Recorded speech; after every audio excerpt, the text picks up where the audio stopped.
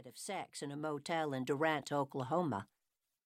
If someone could look into her face and see both the happiness and the fear, she'd be in big trouble. If anyone did notice her tired eyes, she'd pass it off as allergies. She would never, ever admit that she'd only slept a few hours between the time she'd gotten off work the day before and that morning when the alarm went off, not even to her two best friends and business partners, Charlotte and Piper.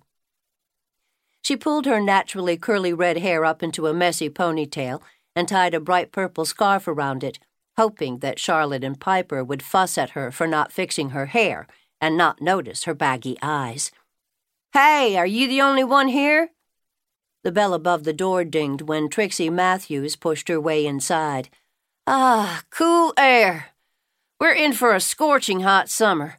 I love what y'all did with this old building, Stella. It's light and airy, and I feel like I'm in an uptown salon every time I walk in here. I know I've said it before, but I wish more businesses would refurbish the old part of town." Stella waved her over to a chair. "Maybe they will, but this is just a beauty shop. Salon sounds like a big city place. It takes time to rebuild a town when it's got one foot in the grave and the other on a pot of boiled okra. I was just thinking the same thing about this summer." Picking up a cape and shaking the wrinkles out, Stella went on.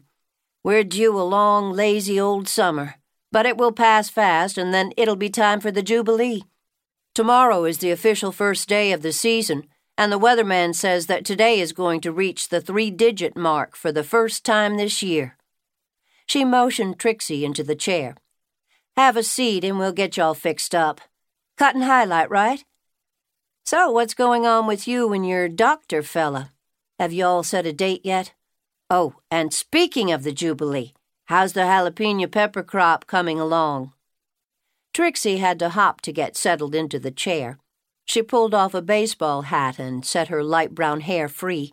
She'd always reminded Stella of Ashley Judd in size and looks, but maybe with a few more pounds on her curvy body. "We're taking it slow. Besides, I don't have time to plan my own wedding, what with all these other ones going on in town. And Kathy keeps those peppers watered every day. I think she might tell them bedtime stories, and that's the secret as to how they get so hot.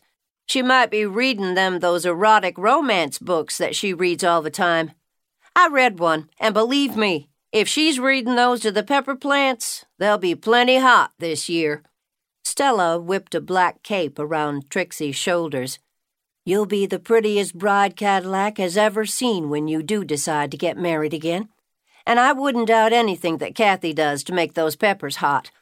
Daddy says they're the best in the whole world." "That is so sweet, but, darling, I had that big wedding thing once. I don't want it again. A trip to the courthouse is more down my alley.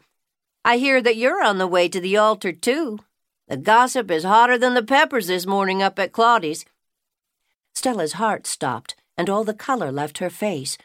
The purple scarf didn't even put color into her ashen cheeks. Trixie reached out from under the cape and touched her arm. "Hey, you look like you saw a ghost. I was just teasing."